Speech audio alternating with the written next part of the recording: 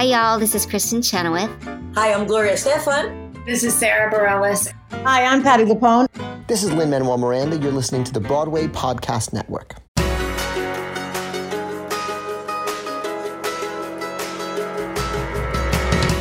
Hey everyone, welcome to a special bonus episode of the Theater Podcast. I'm your host, Alan Seals, and this is the recording of the live panel that happened at BroadwayCon 2023 just a few weeks ago as I'm recording this intro now. It's with the women of the Cottage, Dana Steingold, Laura Bell Bundy, Lilli Cooper, and playwright Sandy Rustin. Just a heads up, there was a little snafu with the beginning of the recording.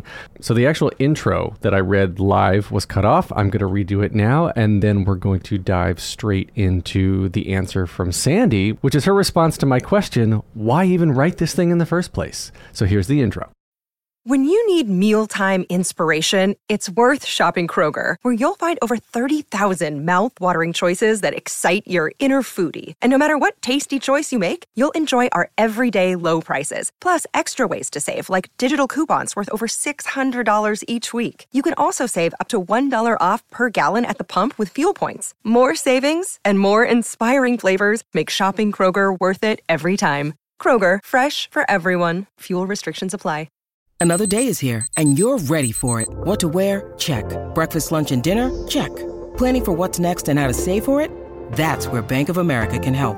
For your financial to-dos, Bank of America has experts ready to help get you closer to your goals. Get started at one of our local financial centers or 24/7 in our mobile banking app. Find a location near you at bankofamerica.com/talktous. What would you like the power to do? Mobile banking requires downloading the app and is only available for select devices. Message and data rates may apply. Bank of America N.A., member FDIC. Here you go. 1, 2, 3.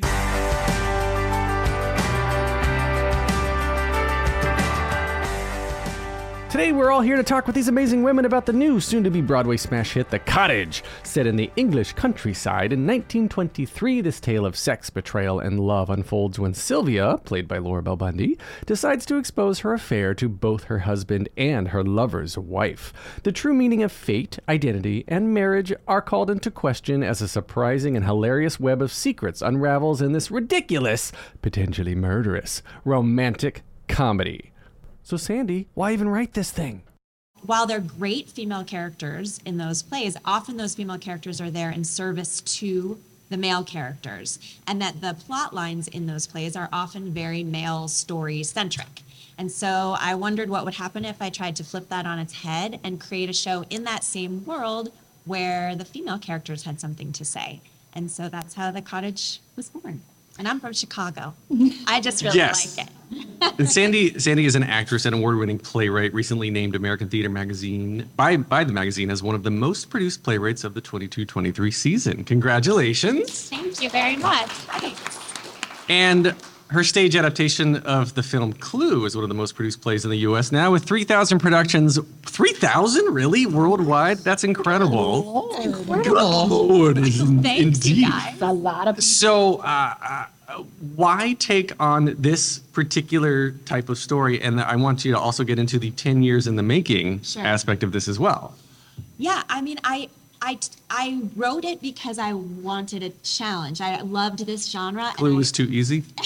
No, I wrote Cottage way before I wrote Clue. Really? Yeah, I wrote The Cottage in 2013, and I've been developing it over the last 10 years. The Cottage the Clue first premiered in 2020, January of 2020, right before the pandemic. So yeah, I had written The Cottage almost 7 full years before Clue. And okay, so there's obviously things with Broadway that, or off Broadway, or where did this first start? Like in the basement of a church in Queens? That's right. It was the Astoria Performing Arts Center, and their performance space was in the basement of a church in Queens. And the budget for the set for that production was $1,000. And I thought it was the most gorgeous set I had ever seen. The set designer was this man named Stephen Dobay, and he cut out cardboard boxes into pieces to create a thatched roof that he paper mache or something, and painted it, and it was stunning gorgeous. And I thought it could never get better than this. And now we have, resources to, Paul Tate DePoo has done the set for our Broadway debut for him. Yep. Broadway debut. He's incredible, and the set itself gets applause. I was about to say, literally, it gets its own entrance applause. Yeah. The curtain goes up, The set gets its own entrance applause because it's become this whole character in the thing. And so Laura Bell, I actually want to start with you. Tony nominee Laura Bell made her stage debut. Laura Bell Bundy, you have a last name, I'm sorry. Yes, that's okay. Made her stage debut at age 9 in the Christmas Spectacular at Radio City Music Hall. Originated the roles of Tina in Ruthless, Amber in Hairspray, and of course Elle Woods in Legally Blonde, the musical. And she's been Glinda on Broadway, and we have an Elphaba down there too, so maybe, you know. Laura Bell, I've known you for a couple of years, and what you focus in on is strong female empowerment and like really representing, I think, who you are real deep down at the core. So like I guess, how did you get attached to this, and what about this role really speaks to you as somebody who's trying to rewrite her story? I was approached, it'll be 11 months ago-ish, 10, 11 months ago. I was sent this play, and I laughed on page 1, which I thought was out loud, which I thought was a pretty good sign. That normally doesn't happen, and I laughed continuously throughout. And the icing on the cake was that this character of Sylvia had such a beautiful arc in terms of where she starts, full of this sort of lost in the bliss of love, in this unawareness of herself in a way, and then sort of goes through these different stages of jiltedness and bitterness and anger, and then the hope and possibility of love again, into finding that actually what she's looking for is inside of herself. And so I loved that message in general for a woman, that as an actor is such a fun and juicy thing to play. And of course, since it's important to me to play strong female characters, or that plays do have those things, the focus is really about the women in this play, not only in Sylvia's transformation, but in also her relationship with the other women throughout that she could have conflict with, but she finds common ground and bond with, which I thought was so beautiful, and we've done such a great job of that. But the overall message of this is that, and I don't want to give too much away, but often as women, we identify ourselves as belonging to something else when we explain who we are. I'm a mother, I'm a wife, I'm a this, I'm a that. And I think we see sort of Sylvia transform to being her own. And I think that's a message that resonated in 1923, and I think it resonates in 2023. So, yes, mostly this is a fun, outrageous comedy. But there is a nice little message at the end that we can be autonomous as women, and, we can also be sexy beasts as well. So it appealed to me. The cherry on top was the feminist message. The icing on the cake was the character. The play is the cake. And I'm having a blast doing this play. I feel so grateful to have this juicy ass role and to be working with these brilliant women and this cast. We have a great time. We do. Almost too much fun. Maybe too much fun. Dangerous. You lost me with the cake metaphor, but I think I'm it's fine. You can go back and listen to it later. So yeah, I'll rewind it. Lil Coops. Yeah. Lily Coops, Tony nominee for her role in POTUS. Oh, sorry, no. Tootsie. Julian Tootsie. Sorry, my notes are wrong. Julian Tootsie. That was, and then she was Chris in POTUS. Out of order. Sandy Cheeks in SpongeBob, original cast. Spring Awakening, and of course Elphaba in Wicked. Oh my God, your role. The way you approached your character, you come in, and I also love that your character, I'm not giving too much away, your character is pregnant, and it becomes this running gag of the whole thing, along with the set, which is we're going to come back to the set because I love the set and I love everything about it. But for you, Lilli, like when you're choosing your roles, kind of the same sort of thing when you're trying to put yourself into making history and originating a role like this. What attracts you about it? And are you looking for that comedy? Are you looking for something else? I mean, I love doing comedies, and I feel so lucky that in the past 2 years I've been able to do a summer farce. And if I could make that the rest of my career, I would do a farce every July. And I, since having a child, since becoming a mother, I truly believe that I have been drawn to these maternal roles. The last show I did, I was a nursing mom. This show, I'm a pregnant mom, and who knows what'll be next. But I'm fully drawn to it. And funny little story is I actually got an appointment to audition for a different role for Deirdre in the show, the role that Dana plays. And I read it and thought it was hilarious. And I just knew I wasn't quite right for it. But reading the role of Marjorie, I was like, that's me. And definitely the maternal aspect of her, the kind of, sassy, judgmental aspect of her. I was like, yep, spot on. That's me. So that's really what drew me to her. I love that. And certainly, not least, last to be introduced, Dana Steingold. All right. Last seen on Broadway, originating the role of Girl Scout in Beetlejuice, who we also have Girl Scout right here in the front row. And she also covered Lydia Dietz. Has anybody seen The Cottage yet? Yes? Okay, so round of applause for frickin' Dana Steingold. Yes. I mean, all three of you. Okay, I'm stopping. Dana, you have impressed me so much in this show because you're breaking the mold of what I think all of us can have expected of you and your personality and what you're presenting on stage. And you come to this with a freshness and an intelligent naivete that I don't think anybody else could pull off. Oh, that's very kind. Thank you.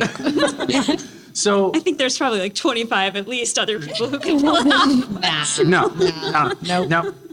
And so, by the way, a one-on-one episode with Dana is soon to be released on the podcast feed. But so we talked about this a little bit, but for the room here, for you, how did you get attached, and what is it about you that sort of allowed you just? Because this is slapstick at some points. Like for you, you are literally. If you could tell your audition story, doing the self-tape with the yes. with so the wine. Since 2020, many of us have been putting auditions on tape, and I think that sort of stuck around a bit. And so a lot of first round auditions before like a final callback will simply be on tape. And so everybody, these amazing women were already sort of in place. And I think Sandy can probably speak to this a bit more than I can, truthfully, but I think they were having a bit of trouble finding like the right fit for this particular production. And I was sort of, my agents said, can you read this script? We want to sort of push you for this, but we want to make sure you feel comfortable with it before, that you feel good about it before we submit you and all of that. And they sent me the script. I was out of town working, and I read it. And I said, I love it. I think it's really exactly what I'd want to follow up Beetlejuice with. But I cannot make this tape by tomorrow. I need like one extra day because I'm in Florida doing a concert. And I said, I just need one more day. So I came home, and Alan and I spoke about this, but I had to make a tape. And when you see the show, there are many things that happen. There are like guns, and you get... One of the requirements of the audition was like, could you get progressively drunk and like show yourself doing so on a tape while simultaneously falling to the floor and or like down a chair. So I ended up doing like, I want to see this audition. Me too. I'll show it to you. The tape is wild. My husband was my camera person and my reader. So I had like a Swiffer as a gun in the first scene, and I realized it was too big in the second part of the scene because it was starting to hit the camera. So I switched it to like the Dust Buster, and I literally sent the tape to my agents, and I was like, they're either going to be like, this girl's so crazy, she should definitely be in our play, or this girl's absolutely crazy, we cannot bring her into the room. The tapes of me getting drunk are like, I'm rolling over my couch, like frontward. I hit my head on the coffee table at one point. Like, it was really something. At one point, I think I spit all the water out of my mouth, and like the last take is like I'm soaking wet. So they're beautiful and flattering. But yeah, and then they called me and they said, "You're going to come in the room. Here's some notes from your tape." And there was sort of a final callback, and it all happened very quickly from there. We sort of had like a 20-ish minute work session, and then like 24 hours later, it was kind of done. And then the cast was announced like the next Yeah, it was week. very fast. It was very fast. After seeing the production, and the cast is still all the women here, and there's 3 men in it as well. And Eric McCormick from Will and Grace is in it as well, and Nahal Joshi and Alex Moffat from Saturday Night Live. So my God, Sandy, his physical slapstick, and his Broadway debut as well. Anyway, so you've got these 3 amazing people, and then it just happens to be directed by Jason Alexander from Seinfeld, his Broadway debut for directing. And I guess let's back up a second. So I want to know, number one, what did you think when you saw Dana's audition tape? But then the other thing was, when did you start working with Jason in this 10-year process, and how did you put that together? Yeah, sure. So, we had seen many, many, many audition tapes for the role of Deirdre. And when Dana's came in, I was actually working on a new play of mine called The Suffragette's Murder at the Denver Center for Performing Arts in their new play summit. And I had been like up round the clock and exhausted. And it was like really, we were like pushing it. We really needed to find a Deirdre. And Dana's tape came in, and I replied all to however many people were on that thing and said, "Winner, winner, chicken, hire this woman immediately." And to be honest, the same thing happened with Lilli. Lilli came into an in-person session when we were seeing Deirdre's, and she came in as Marjorie, dressed as Marjorie, ready as Marjorie. She walked in, she was Marjorie. She walked out of the room, and Jason and I turned to each other, and we said to each other simultaneously, "She's hired." And that was it. I think she was hired within, I think she I got a call like an hour later. Yeah, it was within great. an hour. Wow. It was so wonderful. So I cannot say enough. I cannot shower these women enough, or the men in this play with praise. It has been a total dream come true to work with this group of actors. So Jason and sure, you can clap. Please clap for these people. Jason and I met probably 5 or 6 years ago now. He was ready to make his Broadway debut as a director, and we had at the same agency at the time.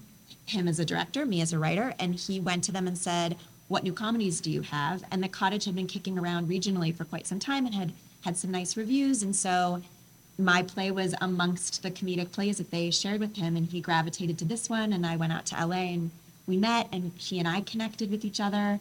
And so we've been waiting for the moment when this play was gonna, come to Broadway together for several years. We've done a couple readings of it together over the years. It was supposed to happen right before the pandemic, and then of course it didn't. And so now here we are. So that was the journey. So it's essentially, and Dana actually said this to me when we were talking, it's a sitcom. It's a sitcom on stage. That's great. Right. Yes. Awesome. Right. And because there's the center that the audience is looking at, and then there's action that happens off in the wings, and you do such a great job of establishing this is the kitchen, and this is the upstairs, and that is the study. And then there's the secret passage, and I'm not going to spoil it, joke. Don't give things a little something that you got to see. We're going to take a short break. Stay tuned for more of the episode.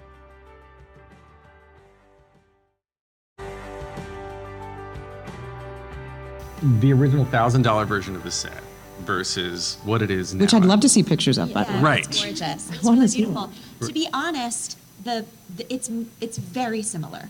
Is it really? Yeah. I mean, this version is stunning and resources and beyond gorgeous, but the layout and how the play moves within the space really, has maintained its integrity for the last decade.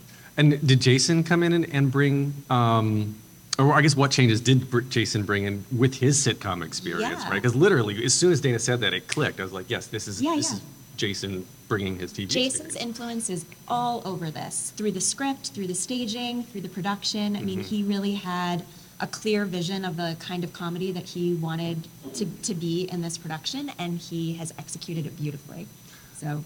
And so for the rest, so LBB, Lilli, Dana, for you, the three of you have so much TV and film and everything experience combined with all of you, and working with Eric McCormick and Alex Moffat and Nahel Joshi and Jason Alexander, is this the comedy that you three are now finding?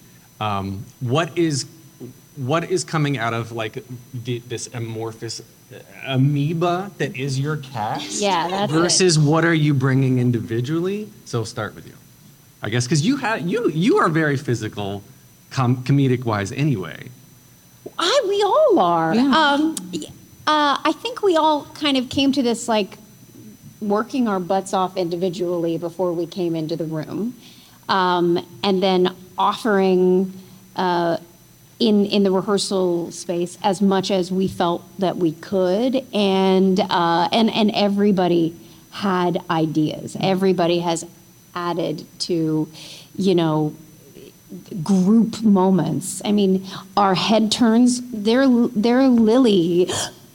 All the, she was really like very specific and on it with this gasping in the head turns and nailing it and different ideas. And so I feel like right now we, that was in the rehearsal process of people, of all of us going, well, could we try this? Or is this moment this? And then many lengthy discussions about whether or not it was or not.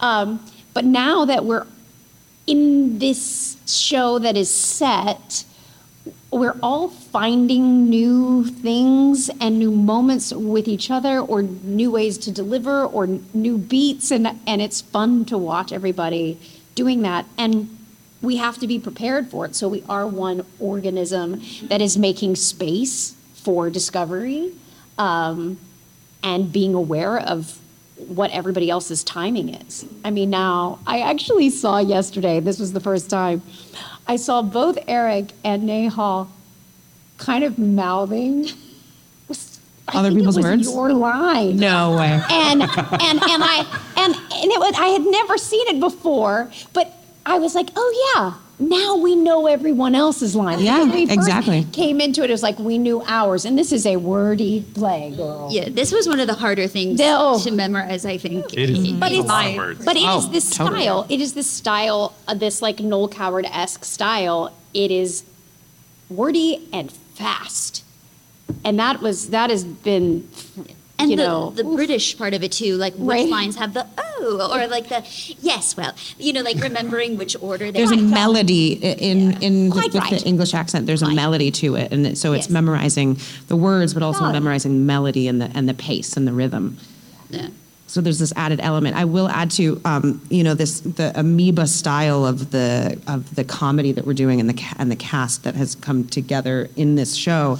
It's so fun to watch the new things that people have discovered, and it truly is a kind of like machine organism where when one tentacle moves, the opposite tentacle has to react, and it feels so organic in that way. We were talking just last night about how, it's interesting how some nights this joke gets a laugh and this joke doesn't get a laugh, and we realize, okay, I can't really even move while this person is saying this line, so that the audience is really focused on that, because if I move, then I distract from it. So there has to be a selflessness in comedy where you allow yourself to blend into the background when you know who needs to be the focus, and then that person will allow you to be the focus when you are. It's a really interesting collaboration, and that's what I love so much about comedy, because it can't ever be selfish. It can't ever be just about you. It has to be about every other person on stage. And I think the harder thing is actually realizing when it's your turn to just serve. Exactly. To the other actors on stage.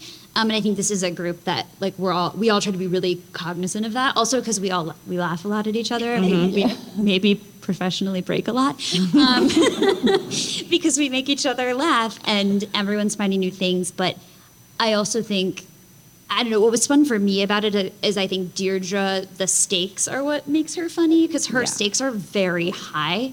And then she's just shiny penny distracted by whatever else is happening. She's like, squirrel. Literally squirrel. Yeah. But I think the biggest discovery I've made, and I think we're all slowly making, is what you said, even through like 12 previews, is just initially we were all like, oh, we'll each have business while all these other people are talking. And then you realize what the cleanest thing is, and the best thing you can do is just like look to that person, Yeah. give that person focus, Right. give that one focus. And, you know, even in like a week and a half's time, I think I learned that very quickly for myself. I was like, okay, I just have to like sit in this chair and like have big eyes and look at this person. Yeah. It's interesting that you say that, because I even noticed another part went right after, well, I don't want to, when I come back Funny part. after Here You Are, Wouldn't Want You to Starve, that, yes, there's a jilted, but my business has to go on internally. Or Right. it just messes with everything. Right. Right? If I'm making any movements at all. I wanted to say too, you know, I tend to write ensemble comedies. That's what I gravitate to. I think in part because I have an improv comedy, sketch comedy background, and that's just what I love. But the other day, somebody offered me what I think is probably the greatest compliment, which was I felt to them in watching The Cottage like they were watching a great episode of the Carol Burnett show. Oh, wow. Which was like that's what I grew up with. And I felt like that's what this ensemble has been able to do in such a short amount of time. These 6 actors came together, and they seem like they're 6 actors who have worked together for seasons and seasons on the stage, and that's so thrilling for an audience to watch. Like, there's something very unique about an ensemble comedy where when you walk out, one person says, like, didn't you love that person? And the person they're with is like, yes, but also this person, and also, you know, everybody has favorite moments, and that's thrilling. So I give full whatever, however much gratitude you can give to a cast of 6 actors. That's what I have to. I was gonna point that out that when you were talking about Laura Bell, what you were saying, like sometimes you just have to sit and watch to give the other person the attention. It's like there's no straight person. There's no straight man in this. We have straight moments. Straight moments, but there's no there's not the funny. It's not like Abbott and Costello. Like there's not the funny one and there's always the straight one. Well, they're all funny and they're all straight. Yeah. It just depends on what the moment is, and I think that's what Dana was talking about, is figuring out when you're the straight man and when you are the funny man or woman. And that has been the task of these actors to discover, and I think they're discovering it still in front of the audience of when that ebb and flow happens, and it's really exciting to watch. Yes. And it can sometimes we have audiences that laugh at the setup. Yeah. Yes. And so the punchline doesn't hit as hard, but we just kind of go, okay, well, they laughed at the setup. So we move on. And, you know, so you just don't know. Sometimes the audience is the 7th cast member of this show. Yeah. Or Surrey. So. And also, to Sandy's credit, I know nobody here or anyone listening has seen the script, but what she has written is also highly specific for us also, which I think, is sort of like the launch pad for so many ideas that everyone brought into the room, because your stage directions are so specific as well. So that brings a certain clarity that can be both stressful and exciting, because you want to honor everything, but it's like to your credit because so much is on the page for you, which is not always, I will say. Yes, it was. That's nice, thanks. It was good to be able to study it before the first day of rehearsal to know well, at least the goalposts, the yellow brick road. Right. There were stage directions in the actual script before you even get to start doing your blocking. Oh, yeah. Nice. Yeah. Well, some moments don't work unless we're in specific places or we're in groups. And I think too, when you're writing a show, like, at least for me, when I tend to write physical comedy. And so for me, the physicality is married to the dialogue. So you can't really write it unless you also say, like, while you're saying this, you also are falling down. those 2 things have to happen at the same time. If they don't, nothing's funny. Right. And so I tried to make space in the script for lots of other choices to be made and just highlight where the physicality must be married to the dialogue. And then they paid great attention. So that was good. So for those keeping track, the show opens tomorrow as we are recording. Today is the 23rd of Sunday, the June, July, and it opens tomorrow, the 24th. So when did the show, I saw it 2 Thursdays ago, so it was, I guess, in the middle of previews.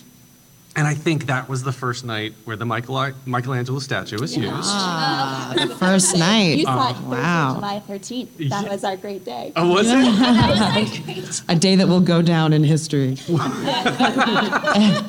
So, oh my God. The gags of the sets are incredible. Yay for Michelangelo statue, everyone. Yes. What was That should get the last bow. That Yeah, 100%. yeah. You need the Michelangelo in the bow. Well, We'll try to get that in. If Alex still makes a meal out of it like he did when I saw it, then he's got to. Oh, if it's it does have a what? yeah, Okay. you got to come back. You got to come back to see where he goes. I will come back. So the point of bringing it up is that during previews, you're still changing, you're still rewriting, you're still adding and cutting and doing and finding your moments, right? So I guess for something that's been, we'll call it a 10-year workshop, more or less, right? You've been doing productions, you've been changing it, and still, even today, you could be changing things because it doesn't lock until tomorrow. So for all of you, I guess, is it still hard, or by this point, the day before opening, you found your rhythm, you found your moments? Are you still, like you were saying, you were still discovering some things every now and then, but like even after it's locked, you're not changing lines? Oh, we're going to discover things through October 29th. definitely. Yeah. Wait, listen, it's technically frozen. Yeah. I believe if there's any wild discovery we have that we wanted to bring to Sandy or Jason and it worked, that I'm sure there's room to make adjustments. But at some point we got to freeze. Right. At some point we have to also be able to live in the new changes, right? Like sometimes when you make a new change, it's not going to nail the first night because you just don't have it in your bones yet. But it keeps getting, it just keeps getting tighter and tighter and tighter. Yeah. And by discoveries, I mean, I don't necessarily mean like, a drastic cross across stage or a completely new line. It's like we have these specific relationships between each character.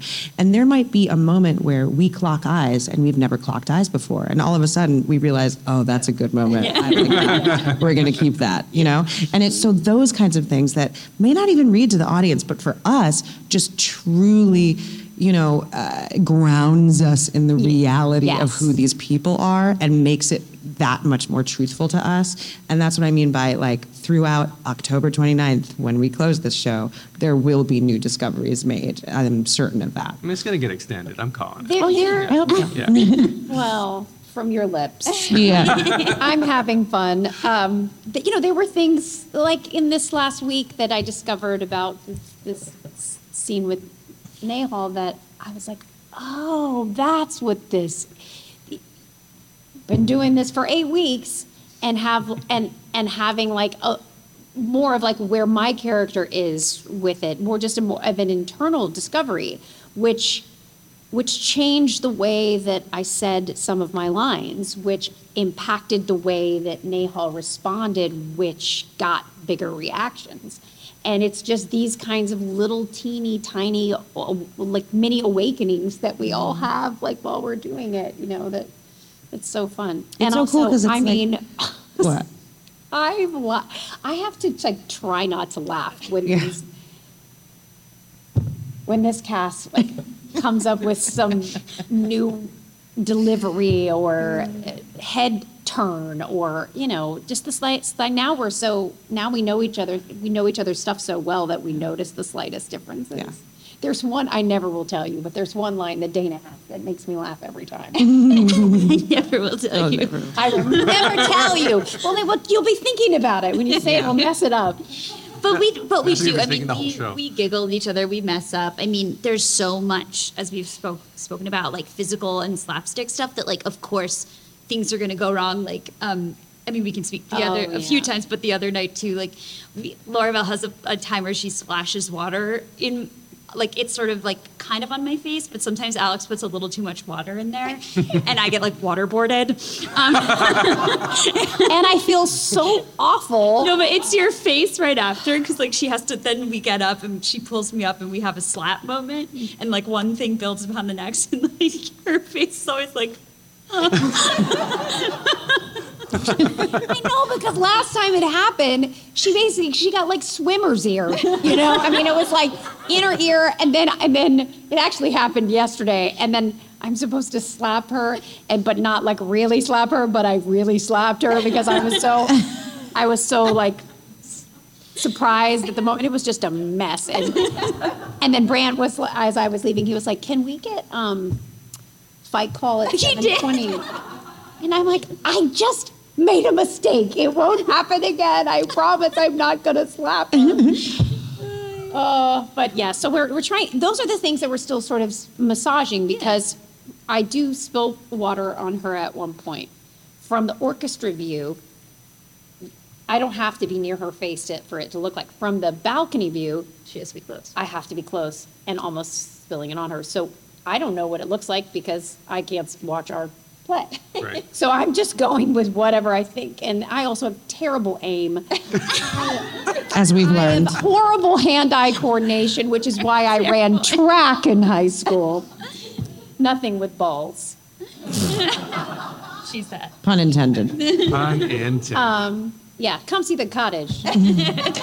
Lots of balls. Yeah. Yeah. But it is. That's also what makes it fun. Yes, listen, Lilli saved me the other day. I went up on a line and you came right in and the pace kept going and, You look into each other's eyes and you're like, oh, she's in the white room. Gotta help her. She's gone. Don't worry, I'm here to save the day. And the thing is crazy is that I think I said it. Because a lot of times we're thinking 5 lines ahead, especially in previews when sometimes little words are changing and lines are changing. We're thinking far ahead. Line. Oh. Like I thought I said it. I thought it. I was looking off in the direction. We're going to take a short break. Stay tuned for more of the episode.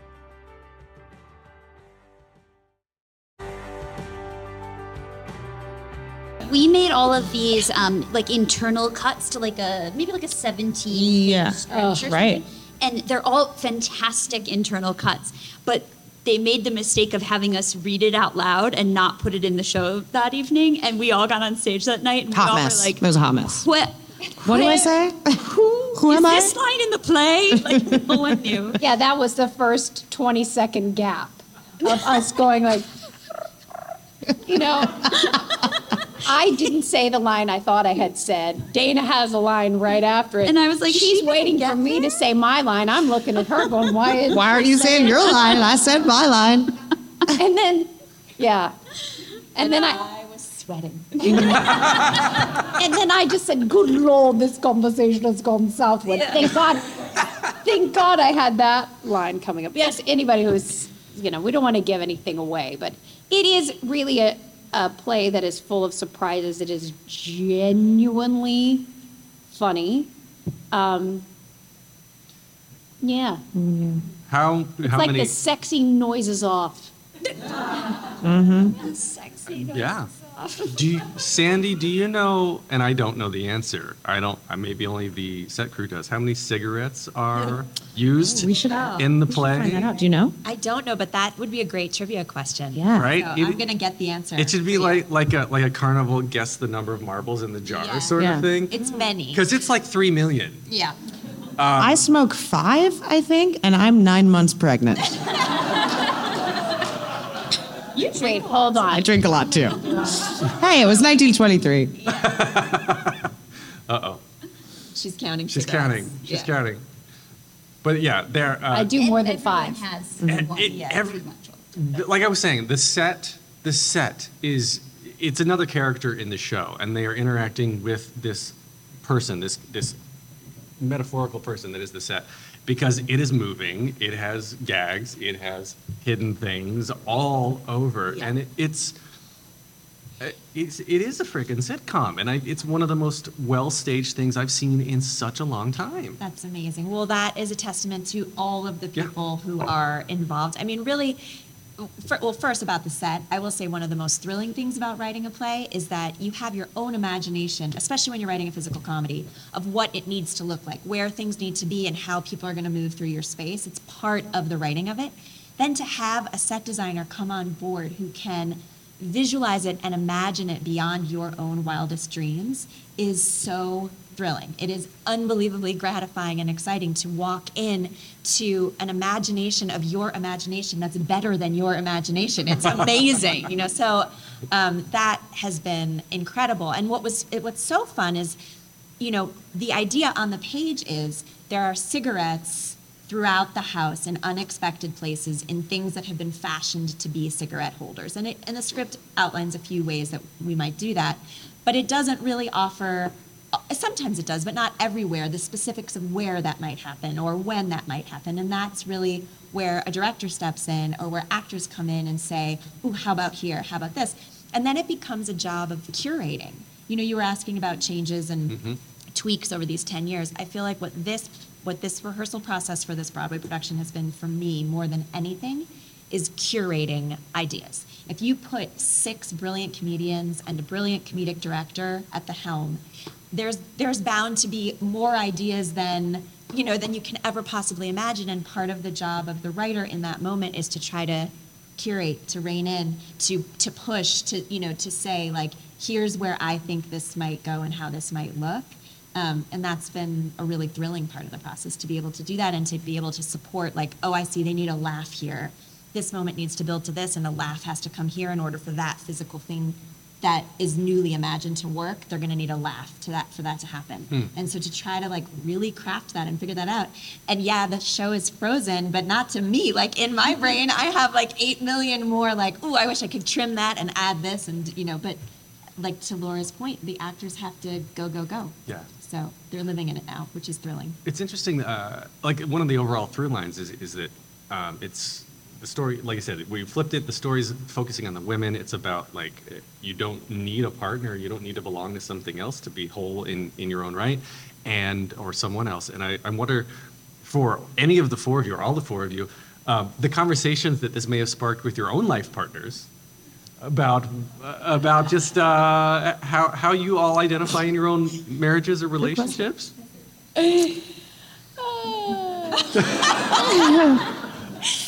Well, mine was just, honey, when are you coming to see the show?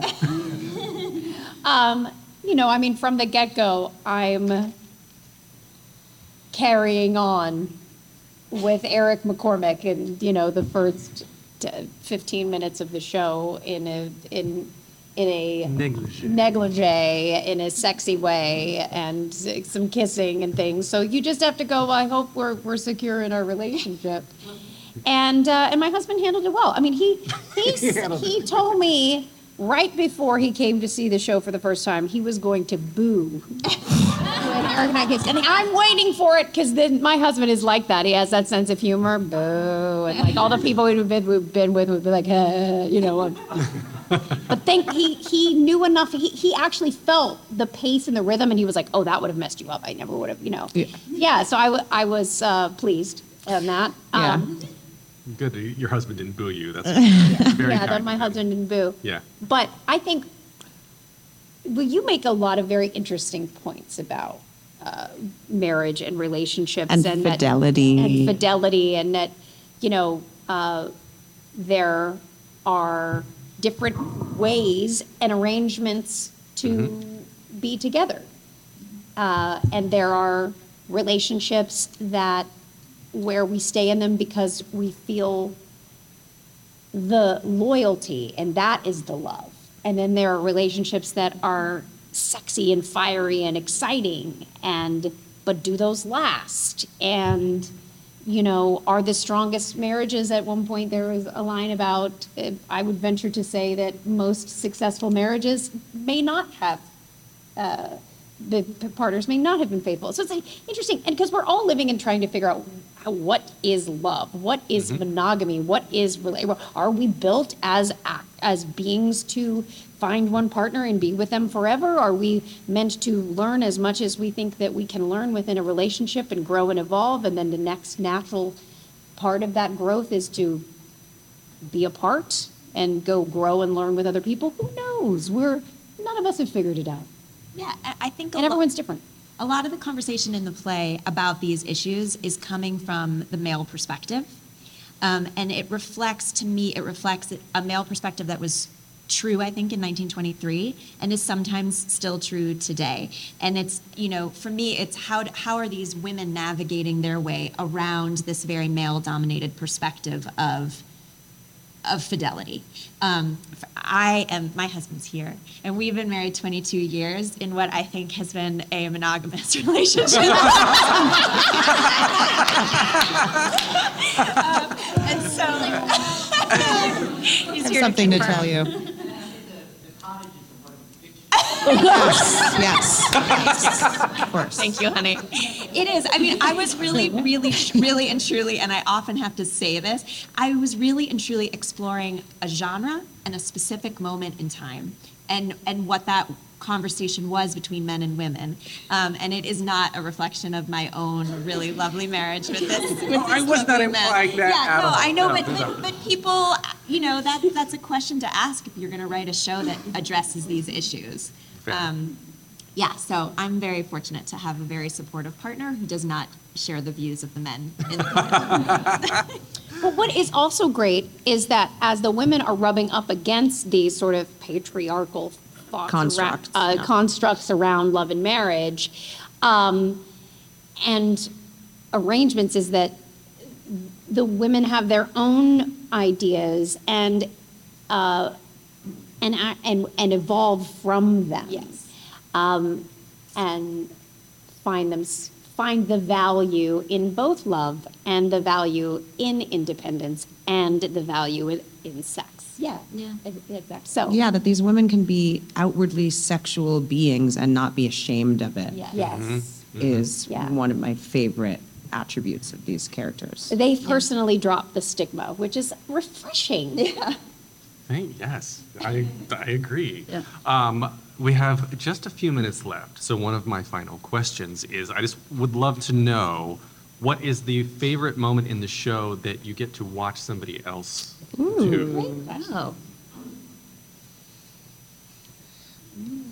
Changes.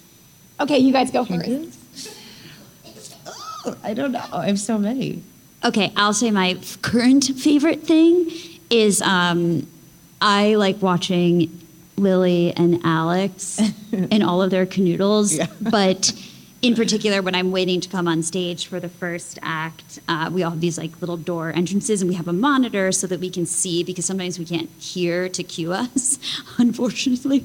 And there's a joke about a place where they have had sexual relations. Okay, that's my favorite. and it's strange, and it's turned into like kind of It's turned into a 3-act play. It's literally a 3-act play. Like it's still going. Yeah, it gets longer and longer every night.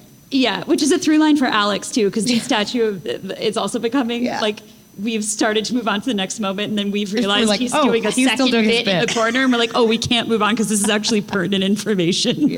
But that's been my current favorite thing to watch. Yeah, I think my favorite moments are off stage, when I'm like about to walk on stage and I'm watching the monitor. Like there's this one moment where Eric and Alex have this face off because they're brothers, so they have that brotherly kind of camaraderie and bickery I'm relationship, and they do this kind of like face off, and it's gotten ridiculous and probably will get more and more ridiculous, and I'm laughing out loud backstage watching them do it. It's great. I love being on the steps and I can hear Lilli off stage laughing. Yeah. It's so many things like that. The first moment that Dana was talking about really is, and the statue also. I'm off stage, thank God, because I'm the worst. I break very easily, and I get to watch these ad libs that are happening because sometimes the prop doesn't always work. And they're brilliant. And then I also really, really enjoy watching Dana get drunk. Yes. Yes. So, or recover from being, but there's so many, and there's so new things like these. There's these new moments that Lilli and Alex are finding that I'm noticing, and I like seeing Eric get mad. It's great. For me, I get to watch the show from the house every night, which is obviously a total thrill for me. And there's a moment in the second act, which I won't give away, where Lilli takes center stage, and it is the most, it's the most brilliant ensemble comedic acting I could ever imagine. It's like, it is this, all six of them are operating on all cylinders at one moment, and it is, it's thrilling to watch. And it is a moment that could be not thrilling. And in the hands of these And in rehearsal, there were moments where it was not thrilling. That is correct information. But in the hands of these six actors, in the way it's currently been imagined, it's just so wonderful. So that remains my favorite moment every night. All right. Well, I'm happy to hear that, Sandy. Okay, so like I said, this is a live podcast recording. So I had a one-on-one episode with Laura Bell a while ago, episode 144. Lilli was 154. Dana was with some other Beetlejuice cast at 58, and she's about to have her solo episode come out in a week or two here. And one of the final closing questions I ask everyone to wrap up the episodes, and I wrote down your answers previously, I'm going to ask you real quick, is if you can only see one show for the rest of your life, what would you see? Oh, wow. But you can see it as many times as you want. I said Gypsy, didn't I? No. I said that. Dana said Gypsy. Wow. What did I say? You said, well, what would you say now? The Cottage. Good answer. Well, I don't. What did I say? The Sound of This Music? is exactly what you did last time. You're like, Was it The Sound of Music? No. What did I say? You said Hamilton, the Carol Burnett Show, and SNL because you couldn't pick one. Oh, wait, TV show? No, well, we're literally having the identical conversation.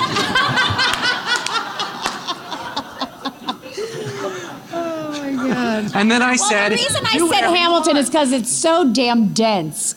You're like, I can't get all the lyrics the first time. Exactly. She literally used the word But- damn dense. No, Did I say damn dense? You said, well, I didn't write down damn dense, but I listened to it last night. Lilli, do you remember what you said? Transcript of the entire conversation.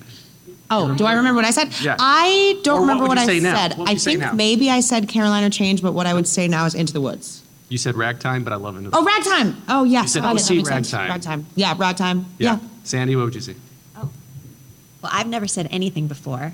So Yeah, this is new. And we're yeah. going to do a one-on-one. We've got to. Oh, okay. All right. Anytime. If I had to see a Broadway show, I think it would be The Secret Garden. Oh. Over and over again. I love that show. Gypsy. Awesome. Final answer. Yeah, I did choose Gypsy. You did choose Gypsy. And then I think we debated over which version. Yes. But yeah, it would be Gypsy or Sunday in the Park with George. Yep, you said that, yeah. All right, where can we find you on the socials other than on the Cottage Broadway? Where can we find you on socials? At Laura Bell Bundy and at Women of Tomorrow. I'm at Sandy Rustin with a little underscore after the N. I'm at D Steinface. My college roommate made that. And I'm at Lil Coops with a Z. And I am theater_podcast with an underscore. Theater with an R-E.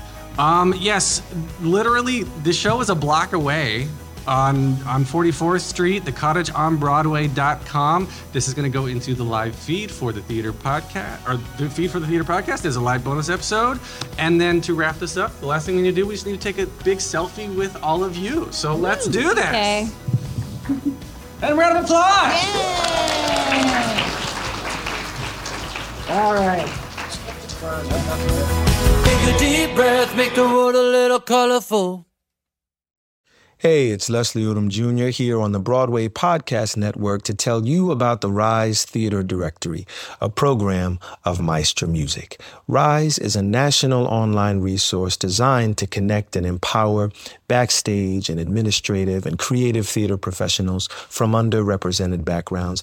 If you work or aspire to work in the theater community, this can help you find your next project. And if you hire theater professionals, search the Rise Theater Directory to find your next team. Create your profile now and get more information by visiting risetheater.org. That's theater with an R-E, R-I-S-E, Theatere.org, because only together we rise.